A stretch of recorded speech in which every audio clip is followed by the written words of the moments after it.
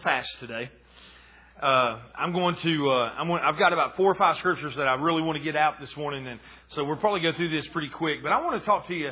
I was going to share this actually last week, and the Holy Spirit had different plans for us. So I was praying this week, and it just felt right that we should share this again. But and I'm so glad that like even the worship talking about how Jesus changed everything. It kind of fits right in with this, because one of the things that I think a lot of people, and actually evident from yesterday as we were able to pray for some people and talk to people, it's amazing how many people have the mentality or have the thought that God does bad things to them.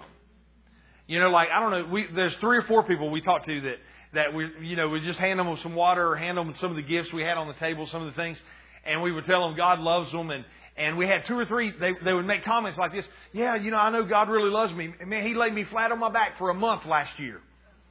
He put sickness on me. He gave me this, He gave me that, and He did this to teach me a lesson. And I'm thinking, I don't know what your definition of love is, but that's not my definition. I would never think of breaking my kid's leg or arm to teach them a lesson. Because, that's called child abuse, but yet we attribute it to God all the time. And, one of the, even more, now this is a pretty radical statement. Ed Elliott, he's been here before. He's one of the missionaries we support, as the church. We support his ministry, and he travels around the world doing mission work. But, one of his main topics that he teaches on is the love of God. And he sends out like emails every day, and he posts a lot of stuff on Facebook. And the other day, this past week, he posted a post on Facebook, and it went something like this. He said something to this effect. He said that God, even more than you loving God wants you to know that how much He loves you.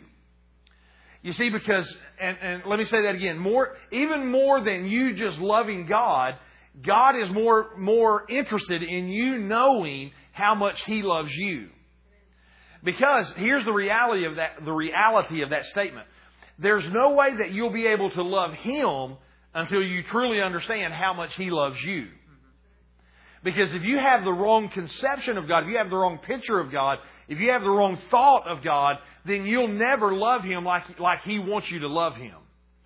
And so what I want to talk to you this morning about, just real quick, and we're going to look at, like I said, about 4 or 5 scriptures, and just to kind of lay a good foundation for this, is this. I want to talk to you about the fact of how extravagant God's love is to you. And then not only that, but then I want to, just at the very end, we're going to talk about what's the purpose. Why does God love us so extravagantly? What is the purpose of that? But let's look at a couple of these scriptures, and then and we'll talk about this. In Matthew chapter 3, verse 16 and 17, this is the story of when John baptizes Jesus, and Jesus goes down and He's baptized, and as He's coming out of the water, He says this. In verse 16 it says, "And Jesus, when He was baptized, went up straightway out of the water, and lo, the heavens were opened unto Him, and He saw the Spirit of God descending like a dove and lighting or resting upon Him. And lo, a voice from heaven saying, This is my beloved Son, in whom I am well pleased." The Passion Translation, I love how the Passion says that in verse 17. The Passion Translation says this: "This is my Son. This is the Son I love, my Son that I love, and my greatest delight is in Him." Boy, I like that. God said, my greatest delight is in the Son. So here we see that God called Jesus His beloved Son, in whom He is well pleased, in whom He loves. And we all would agree with that fact, that we know that God loves Jesus because He's His Son. We know that there's an unfailing love there, that God loved Jesus so much. John 3:16 says, "For God so loved the world that He gave His only begotten Son." So we know that God, out of love, gave His Son. And any of us that are parents, we understand, until you become a parent, you don't truly understand the love that you have for your kids. When you become a parent, something just changes. There's a love that just happens on the inside of you that you never had before. And God has that love for His Son. And when He was baptized, God spoke out of heaven and He said, "This is my beloved Son. This is the joy of my life." God said, He said, "This, my greatest delight is in the Son." Man, that's incredible, right? But then I want you to notice what Jesus said in John 17. And we're going to flip through these pretty quick. So in John chapter 17, this is Jesus is praying, and this is the prayer that Jesus is praying that's recorded, and just incredible. This whole chapter is an incredible prayer that He prayed. But I just want to skip down to verses 22 and 23. And I want you to notice this, that as Jesus is praying to His Father, He says this. In verse 22, John 17:22, Jesus says, "And the glory which Thou gavest me, I have given them." Now He's praying about us, right? I mean, He's praying for His disciples, but we are His disciples. So He says, "And the glory that You gave me, I've given them, that they may be one, even as we are one." But look at verse 23. This is still one of the greatest scriptures in the Word of God. It says this, "I in them and You in me, that they may be made perfect in one, and that the world may know that You have sent me, and that You have loved them as You have loved me."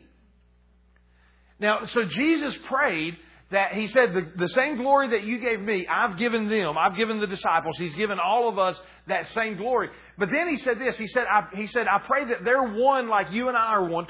Jesus talking to His Father. He said, "I pray just like You and I are one, that they will be one with You." And He says, "Then the world will know this." He said, not only will the world know that I was sent, that Jesus was the sent one, but then He made that last statement, the last phrase of that verse.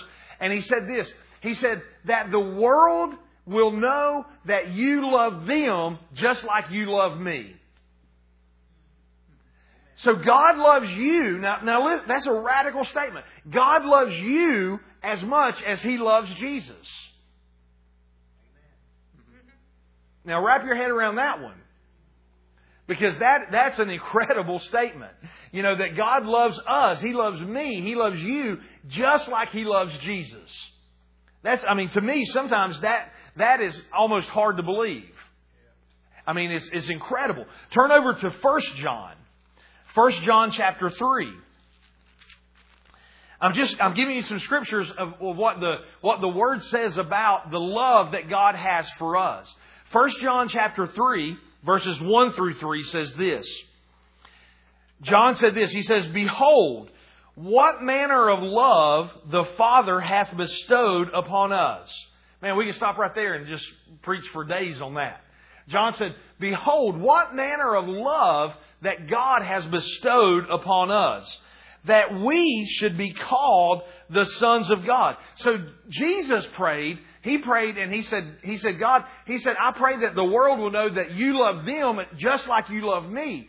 Then John, in the book of 1 John, as he's writing, he says this, the love that God has bestowed upon us, he said, what is so great about that love? That you and I could be called the sons of God. Just like Jesus is the Son of God, you and I are called the sons of God. Isn't that incredible? I mean, isn't that awesome to think that you and I, in the eyes of our Heavenly Father, He loves us just as much as He loves His own Son. I mean, that's incredible. So He says, "Behold, what manner of love the Father hath bestowed upon us, that we should be called the sons of God. Therefore the world knows us not, because it knew Him not. Beloved, now we are the sons of God." So John just reiterates it. He says, we are the sons of God. We literally are sons of God. "And it doth not yet appear what we shall be, but we know that when He shall appear, we shall be like Him, for we shall see Him as He is." And now listen to verse 3. "And every man that hath this hope in Him purifies himself, even as He is pure." So we have a part to play in this. Yes, God loves us. Yes, it's an unfailing love. And yes, He loves us just like He loves Jesus. But John said also, he said, if you have that hope, if you have that belief, then you're going to purify yourself just like Jesus purified Himself. In other words, we're going to live like we are sons of God. Amen. Look over in chapter 4, verse 16. And we can spend a lot of time on this, but I'm trying to get somewhere in a hurry here. So y'all listen fast, okay? 1 John 4, verse 16. And man, I love these from the Amplified Bible too, but we'll just read out the King James for right now. He says this, in verse 16, he says, "And we have known and believed the love that God hath to us," or toward us. "God is love, and he that dwelleth in love dwelleth in God, and God in him. Herein is our love made perfect, that we may have boldness in the day of judgment. Because as he is, so are we in this world." And how could he even say that? How could he say that we're just like him in this world? Because the Father loves us the same way as he loved Jesus. And the same grace that was upon Jesus is upon us. Man, this is some radical scriptures to really renew your mind with.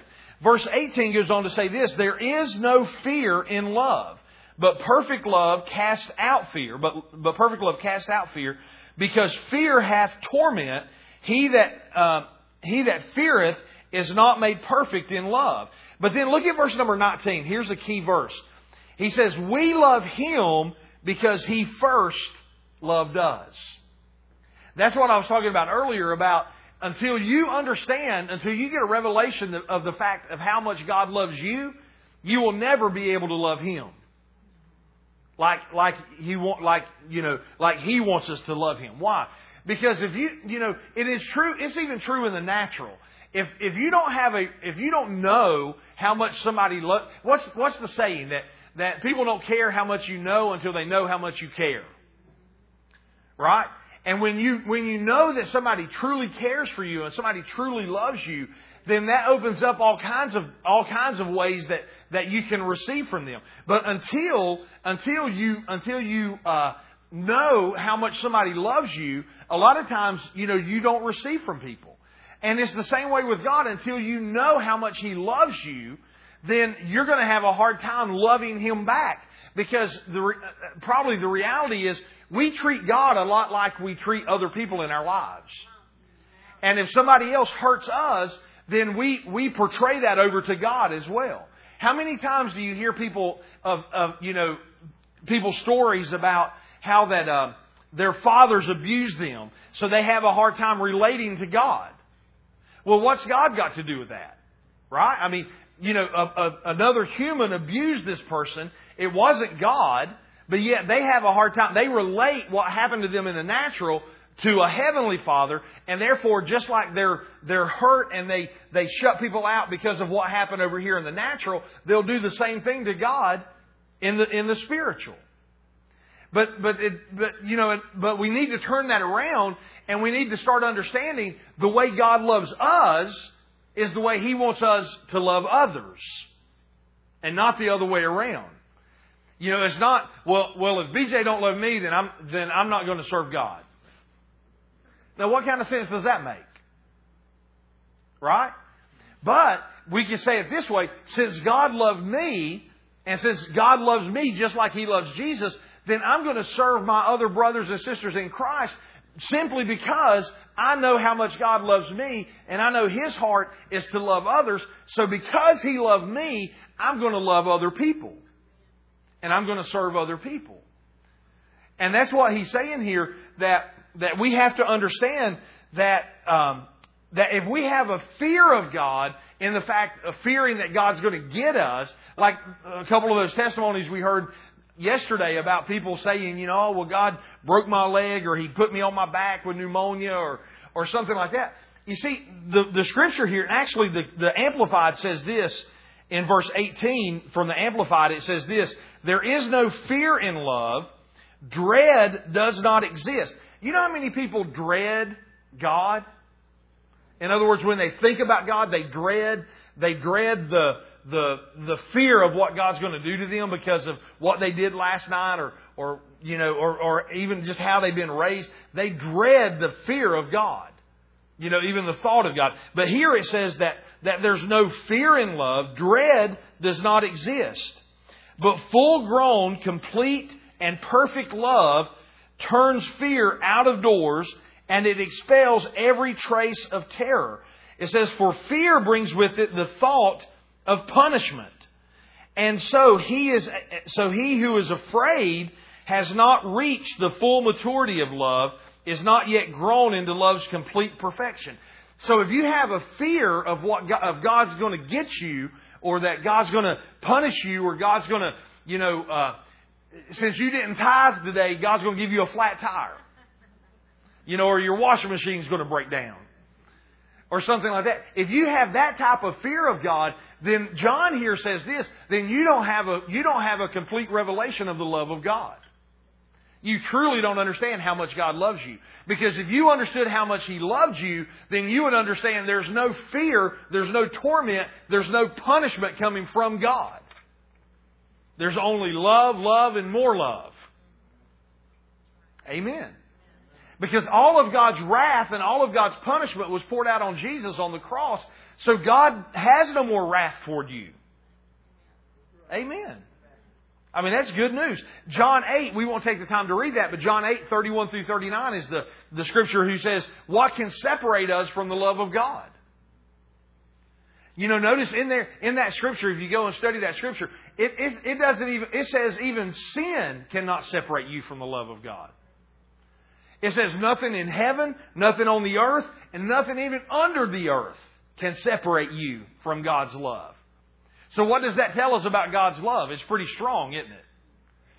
I mean, it's something that and here's something about the love of God. You can't change it. What you think about God's love doesn't change how much He loves you. Now, it will affect how you love Him and other things in your life. But just because, it's kind of like one of those things of, it's one of those things that just because you don't believe God loves you doesn't mean He doesn't love you. He loves you. Just say that. Say, God loves me. I mean, whether you believe it or not, He loves you. That's just a reality. Colossians 3, you can just write this scripture down. Colossians 3, verse 12 through 14, tells us that we're to put on love. So God loves us, but He tells us to put love on instead of putting on fear and putting on being offended. We are supposed to put on the love of God. Now, let me give you four characteristics of God's love. And these are big characteristics, and these are things that really help you understand how extravagant God's love is. The first one is this. God's love is unconditional. We just talked about that a little bit. It's not limited, but it's absolute. In other words, it's unconditional. It doesn't matter what you do. It doesn't matter what you think about it. God loves you unconditionally. As a matter of fact, the Bible tells us that He loved you even when you were at your worst. God loved you the most. Glory to God. I mean, that's pretty powerful there. So His love is unconditional. Now, here's a huge one. Number 2 is this. God's love is one-sided. It does not need to be returned. In other words, God loves you even if you love Him back or not. God loves everybody in the whole world. God loved Hitler. God loved Charles Manson. You think of the worst people you could think of. God loved them. And He didn't love them because of what they did, right? Because there's a lot of people who did a lot of bad things. But even the worst person, God still loved them. Why? Because His love is unconditional and His love is one-sided. It doesn't have to be returned in order for Him to love you. And aren't you glad for that? Because there's been many times that you and I have not loved Him, but He still loved us. Amen.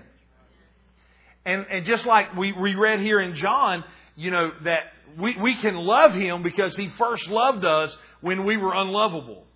And even when we were bitter enemies to Him, He still loved us. So God's love is unconditional. It's one-sided. And boy, here's another big one too. The third one is this. His love is free. And not only is His love free, but it frees you to be you. His love is free, and when you receive it, it frees you to be you. Gosh, I mean, this is one of those, this is part of the gospel that's almost too good to be true. It's unconditional, it's one-sided, and it's free. That sounds like a pretty good deal, doesn't it? And then the fourth one is this, and this is one that we'll deal with here a little bit. The fourth one is this, is that God's love is always other-centered, not self-centered. So in other words, when I understand how much God loves me, it's not just for me. You know, a lot of times when God blesses people, a lot of times they think, well, God blessed me, so I'm going to bless my four and no more. I'm going to keep it. I'm going to hoard it in, and I'm going to keep all of the blessings. But God's love is not self-centered. When you understand how much God loves you, you always understand God loves you so that you can love others. God's love is always going to point to other people instead of just you. But the good news is that when you understand how much God loves you, it frees you to be you, but at the same time, it helps you to love other people. It's never God loves me just so I can sit here and bask in His glory and not ever do anything.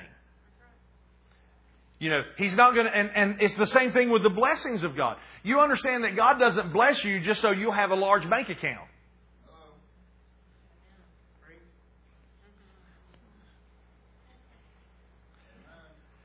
A lot of people just want to be blessed so they can say they got $1 million in the bank or whatever. But, if that's the only purpose that you have for wanting God to bless you, you'll probably never get the blessings of God like that. Because why? Because that is self-centered. That's all about you. But we hear this phrase all the time, but it's a true statement, where if God can get it through you, He'll get it to you. So see, it's always about other people. God's love is always concerned about the other. You look at all throughout the Bible, you see how that God's love is not just focused on one person and that person only, but it's focused on the multitudes. It's focused on reaching out and touching as many people as we can. But He loves just the one too. And He'll leave the 99 and go get the one. But He doesn't do that just for the one's sake. He does that so that one can go and touch other people as well. So think about those four. And there's probably a lot of other ones that we could talk about. But His love is unconditional. It's one-sided. It's free. And it's always other-centered. It's not self-centered. Now let me show you two more scriptures that pertain to that. And we'll be through this morning. Turn back over to Matthew chapter 25. Matthew chapter 25. And I know I'm skipping over a lot this morning, but I'm trusting that the Holy Spirit just will give it to you. Amen. We'll download it to you. Because we could talk a lot about all the scriptures we've looked at this morning. But Matthew 25. And this was really, I had this scripture in mind to encourage you guys to come out for Saturday. And because this is a scripture that talks about just reaching out and helping one person. And, because sometimes we think we got to do big things. We think we got to change the world before we have a big ministry, or we think we got to, make a huge impact in the, even sometimes churches think that in order for their church to be successful, they have to change the whole city that they're in before God will consider them a success. But how many of you know that if you touch one life, that's a success? And you don't have to touch multitudes. Now, it's great if you touch multitudes, but what I'm saying is that each one of us have at least one person that we can touch and minister to. Amen? And then we can go from there. Start with the one and then go to the multitudes. Amen? Now, just real quickly, this story here, Jesus is sharing this with His disciples, and He says this, when the Son of Man shall, this is Matthew 25, verse 31, when the Son of Man shall come in His glory, and all of the holy angels with Him, then shall He sit upon the throne of His glory. And before Him shall be gathered all the nations, and He shall separate them one from another, as a shepherd divideth his sheep from the goats. And He shall set the sheep on His right hand, and the goats on His left hand. Then shall the King say unto them on His right hand, Come, you blessed of the Father, inherit the kingdom prepared for you from the foundations of the world. For when I was hungry, you gave me meat. When I was thirsty, you gave me drink. I was a stranger, and you took me in. I was naked, and you clothed me. I was sick, and you visited me. I was in prison, and you came unto me. Then shall the righteous answer Him, say, Lord, when did we see you hungry and fed you? When were you thirsty, and when did we give you a drink? When saw we you a stranger? In other words, when you were never a stranger to us. When did we see you a stranger and took you in? Or when were you ever naked and clothed you? Or when were you sick or in prison and we came unto you? And notice what Jesus said to him. It says, And the King shall answer and say unto them, Verily I say unto you, insomuch as you have done it unto one of the least of these my brethren, you have done it unto me. So Jesus said this. He said, when you see somebody hungry, when you see somebody thirsty, when you see somebody hurting, when you see somebody sick, when you see somebody in prison. Now listen, He didn't put qualifications on let them be a big name or make sure everybody sees you do it. But He said, when you go out of your way and say hello to somebody that you see, listen, it starts even at a young age. Even like kids in school, when kids reach out to somebody that's a lonely person or a loner at school or somebody that normally don't hang around the in crowd, when you go out of the way and you just go and sit down and eat lunch with them or something, God sees that. When you're in Walmart and you see somebody, or you're in a grocery store, or you're driving down the road and the Lord puts somebody on your heart or points somebody out to you, and you just simply stop and just say, hey, I just wanted to let you know I was thinking about you, or you see somebody that God kind of, highlights to you, and you go over and say, man, I just want to tell you God loves you. You see, nobody else in the whole world may ever see that, but God does. When you hear of a family that's in need and you go buy groceries and take it to them and nobody else is around or where nobody else sees it, God sees that. And God said, when you do it to the least, you do it unto me. And the rest of that scripture talks about where He tells the ones on His left, He says, I was hungry and you didn't feed me. I was thirsty and you didn't give me water. And they're all like, when? When did we see you? We would have, if we knew it was you, we would have done it. If we knew everybody was looking, we may have done something different. Jesus, He didn't say do it for the applause. He didn't say do it so everybody will think you're a good person. He said when you do it to the least, in other words, what he was saying is when you do it to people that nobody else wants to touch. The outcasts, the ones that the world's given up on, you reach out and help them. People around you say, what are you doing talking to them? What are you doing? What are you doing ministering? You're wasting your money. You're wasting your time. You don't even have to respond to that, but you just know in your heart, you know what? When I do it to the least of these, the Father sees it.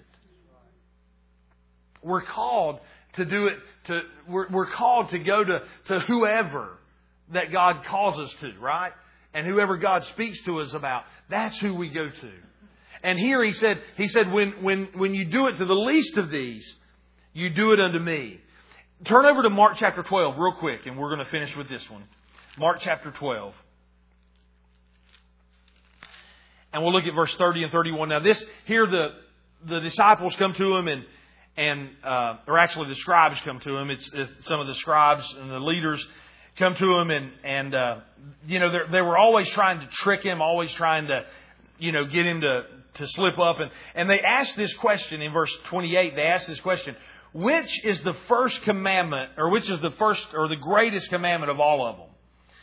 And Jesus answered and said in verse 29, Jesus answered, this is Mark 12:29, and Jesus answered him and said, the first of all the commandments is, Hear, O Israel, the Lord our God is one Lord. And you shall love the Lord your God with all your heart, with all your soul, all your mind, and with all your strength. This is the first commandment. And the second is like, namely this, Thou shalt love thy neighbor as thyself. There is no other commandments greater than these. So this person comes to Jesus and asks him, what's the greatest commandment? And of course, now this is still Old Covenant, because I'll mention that in just a second. But you remember, Jesus is still operating under the Old Covenant. And Jesus said this, He said, you got to love the Lord with all your heart, soul, mind, strength, and ability. I mean, everything within you. The greatest commandment is love God with everything in you. And then He said the second commandment, the second greatest commandment, and He said it's just like the first one. He said the second is this, love your neighbor as yourself. And He said there's no other commandments as great as these two commandments. Now here's the thing. In the Old Covenant, you were commanded to love.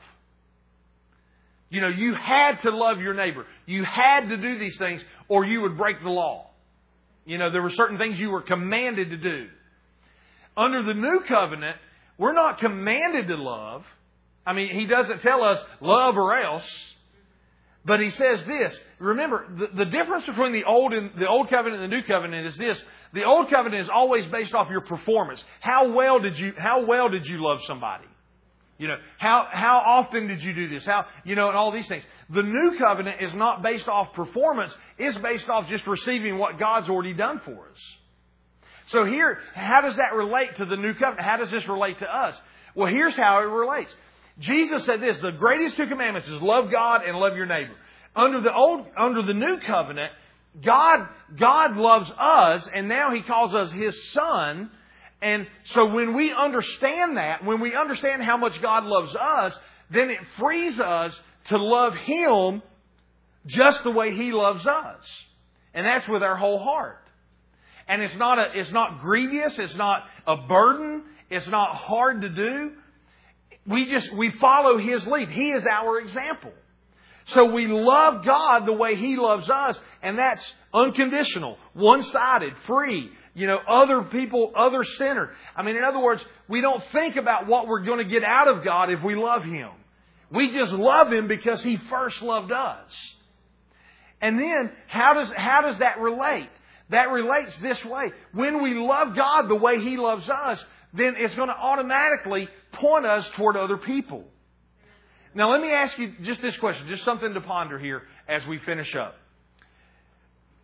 What if everything that we walk through in life, the good, the bad, the ugly, you name it, everything that we go through in life, what if it comes down to two questions? Did you love God and did you love your neighbor? Well, yeah, but you don't know what they said to me. Well, did you love God and did you love them? Well, yeah, but you don't know what they did. How did you love God and how did you love them? See, because we'll never be able to. I'll never be able to love BJ until I understand how much God loves me. I'll never be able to love my wife the way I need to until I understand how much God loves me. And when I get a revelation of how much God loves me, you know what? It's easy to love somebody else. It's easy to prefer her. It's easy to think of her more than I think of myself. Why? Because I know how much God loves me. And I have that revelation of how I understand how much God loves me. So therefore, since I know how much He loves me, it's easy to love other people. Why? Because the love of God is always other people centered. It's not self-centered.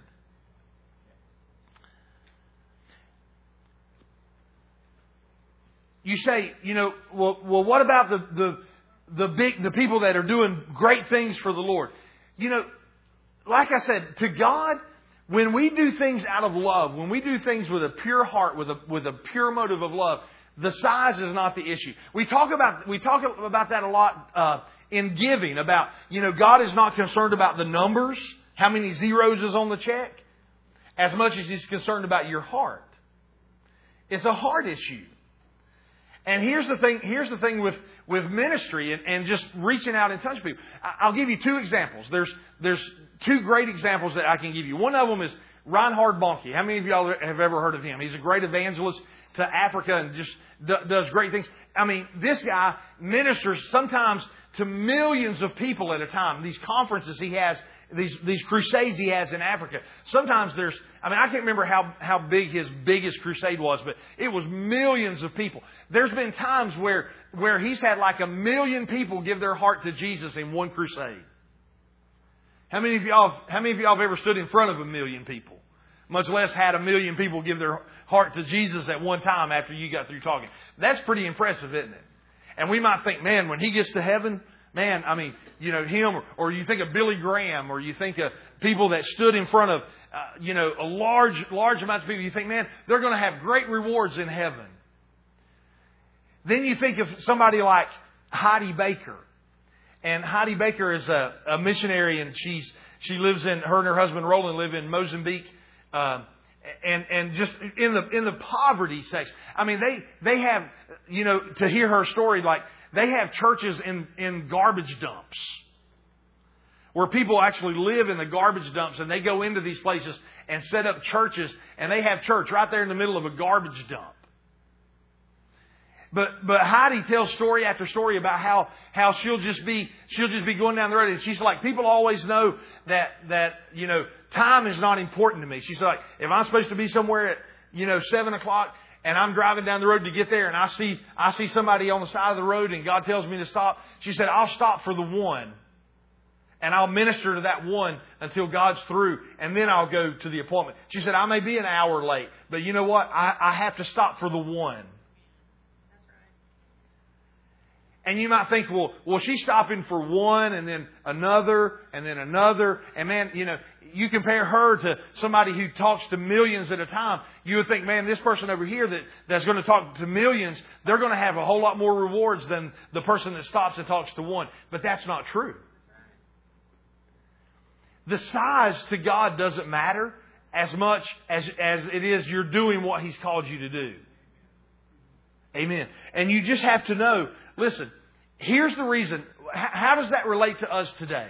And why does God love us so extravagantly? Why is it that God went through everything He went through, and Jesus went through everything He went through? Why did Jesus do that? Well, the first thing is because He loves us. I mean, that's true. But I believe it's even greater than that. I believe that Jesus went through everything He went through. God loves us with such an extravagant love for the biggest purpose. Yes, God wanted a family, and Jesus did it because He loves us, and He saw us coming together as a family. I understand that. But I believe even greater than that is that we are loved so that we can love. We're loved. We have an understanding of how much God loves us, so we can reach out to the one and love them. And some of you may be called to millions. Some of you may be called to large things. And some of you may be called to talk to one person. But that talking to one person is no smaller than talking to 1 million people. You're loved to love. And when Jesus gave that story there about feeding him when he was hungry and giving him drink when he was thirsty. Listen, that is something that every one of us in every day of our life we can apply to our lives. Because we always find somebody, there's always somebody across our path that we can smile at, that we can bless, that we can stop and pray for, that we can just take the time to listen. It doesn't have to be a huge thing. So get this out of your mind that you're not good enough to serve God, that God can never use you, that you can't do this, and no, listen. Every one of you, I guarantee you, if I saw you talk to your friends, if I saw you talk to your family members, if I saw you talk to people you were very comfortable with, I guarantee you that every one of you can at least smile at somebody. That you could all, say, God loves you. How can I pray for you? And that you can say a prayer for somebody. What I'm getting at is this, guys. That God loves us so much so that we can turn around and love other people. And that's exactly what we're called to do. John said this, or Jesus said this, but He said that the world will know that we have love for the Father. Now, notice in that Scripture, He didn't say, when you have the biggest church, or He didn't say when you have the fanciest car or the nicest clothes. Jesus said this. He said, the world will know that you have love, or that you love the Father when you have love one for another. When we figure out how to love each other here, then the world will understand how much we love God. Why? Because we're loved to love. We get an understanding of how much God loves us, and then it automatically just makes us want to love other people. You cannot understand how much God loves you and then have hatred in your heart toward your brother. It's impossible. Because if anybody deserved to have hatred in their heart, it would be Jesus. Because of everything He went through. And you look at His example, and what did He say? When He was hanging on the cross and those guys were putting nails in His hands, torturing Him, and those guys beating Him like they did. What did Jesus say? Jesus, with going through that much torture and that much anguish and that much pain, Jesus was still able to say, Father, forgive them, for they don't know what they're doing. And we get mad if somebody doesn't say hi to us. Or if somebody looks at us and we think they looked at us funny. It's because, listen, the reason we get so offended and the reason that we get so mad so easy is because we don't have a true revelation of how much God loves us. Because once you understand how much God loves you, you'll be impossible to offend. I don't think some of you believe that. But it's true. You know why you'll be impossible to offend? Because you have to take offense. You have to choose to be offended at somebody. You have to choose to be mad at somebody. And the same way you choose offense, the same way you choose to be mad, you can choose to love them like God loves them. Now, that doesn't mean you have to let them abuse you and that you have to let them run over you. That's not what I'm saying. But I'm saying that you don't have to take offense. And you don't have to be angry with people. You can love them just like Jesus did. Amen. And the reason you can do that is because He first loved you. And because He loved you, now you can love Him. And when you love Him, when you get that understanding, when you love Him because He first loved you, then you're naturally going to love other people. So, let's go love people with the love of God. Amen. Let's go find the hungry, the thirsty, the naked, the ones in prison, all of those, the ones that are hurting. And let's be the hands and feet of Jesus in this world. That's what He's calling us for. Amen. That's why He loved us. Because you know what? Jesus is not here today in person. But we are. And He's in us. So let's you and I go be the hands and feet of our Lord and our Savior. Amen? So and if you struggle with these things, study some of these scriptures. Just study about how much God loves you. The extravagant love that God has for you. And when you understand that love, it's easy to love other people then. Because you understand that everything that Jesus did for you, He did it because He loves you. Amen. And even when people do things you don't agree with, you can still love them because you understand that God loves them just like He loved you. You see, I've messed up. Throughout my life, man, I've messed up a whole bunch of times. And you know what? I know this. God still loves me. And because He still loves me, I know this. He still loves you. Even though you've messed up a bunch of times. Everybody sitting here has messed up a whole bunch of times. But here's the thing. God's love has never failed. His love is unconditional. It's one-sided. Even when you were messing up at your worst, He still loved you. His love is free. And His love is all about loving other people. Amen. So this week, go in the love of God. Go find people to love on. Go find people to share the love of God with. And be the hands and feet of Jesus. Amen. And if we could rewind and do this last week, I would tell you to come out to the Red Rose Festival. But since the Red Rose Festival is over, I'll say go out to your world and be the hands and feet of Jesus. Amen. Let me pray for you. Let's bow our heads. If you're here today, listen, the first step in all of this is having a relationship with Jesus Christ. If you don't know Jesus as your Savior, then the only way that you're going to understand love like this is to receive His love that He has for you. The first step of that is becoming, is asking Him to be your Lord and Savior and allowing Him to come into your life. And if you're here today and you've never done that, if you've never asked Jesus to be your Savior, then today would be the greatest day ever to do that. So if you're here today and you don't know Jesus and you say, Pastor, I want to make Him my Lord and my Savior, would you just slip your hand up? I'd love to be able to pray with you. Anybody at all? I see that hand. Anybody else? All right, let's stand to our feet just for a moment. If you're here and you just say, Pastor, I just need prayer. If you raise your hand, maybe you didn't raise your hand for whatever reason, or you might say, Pastor, I just need to get back right with Jesus. I've got a relationship with Him, but I just need to get my life back right with Him. And you say, Pastor, I want to make things right today. And you say, I would like for you and Miss Stacy to pray with me. I want to invite you just to come down, and we would love to be able to pray with you and just love on you like Jesus would love on you. But anybody at all need prayer and want to come down, we'd love to be able to pray with you and just encourage you. But more than anything, guys, listen, more than anything, I just encourage you. Go out this week and allow Jesus to love through you. Amen. We're going to minister to this one. And then as we do that, y'all just stay in an attitude of prayer with us and as we minister to her.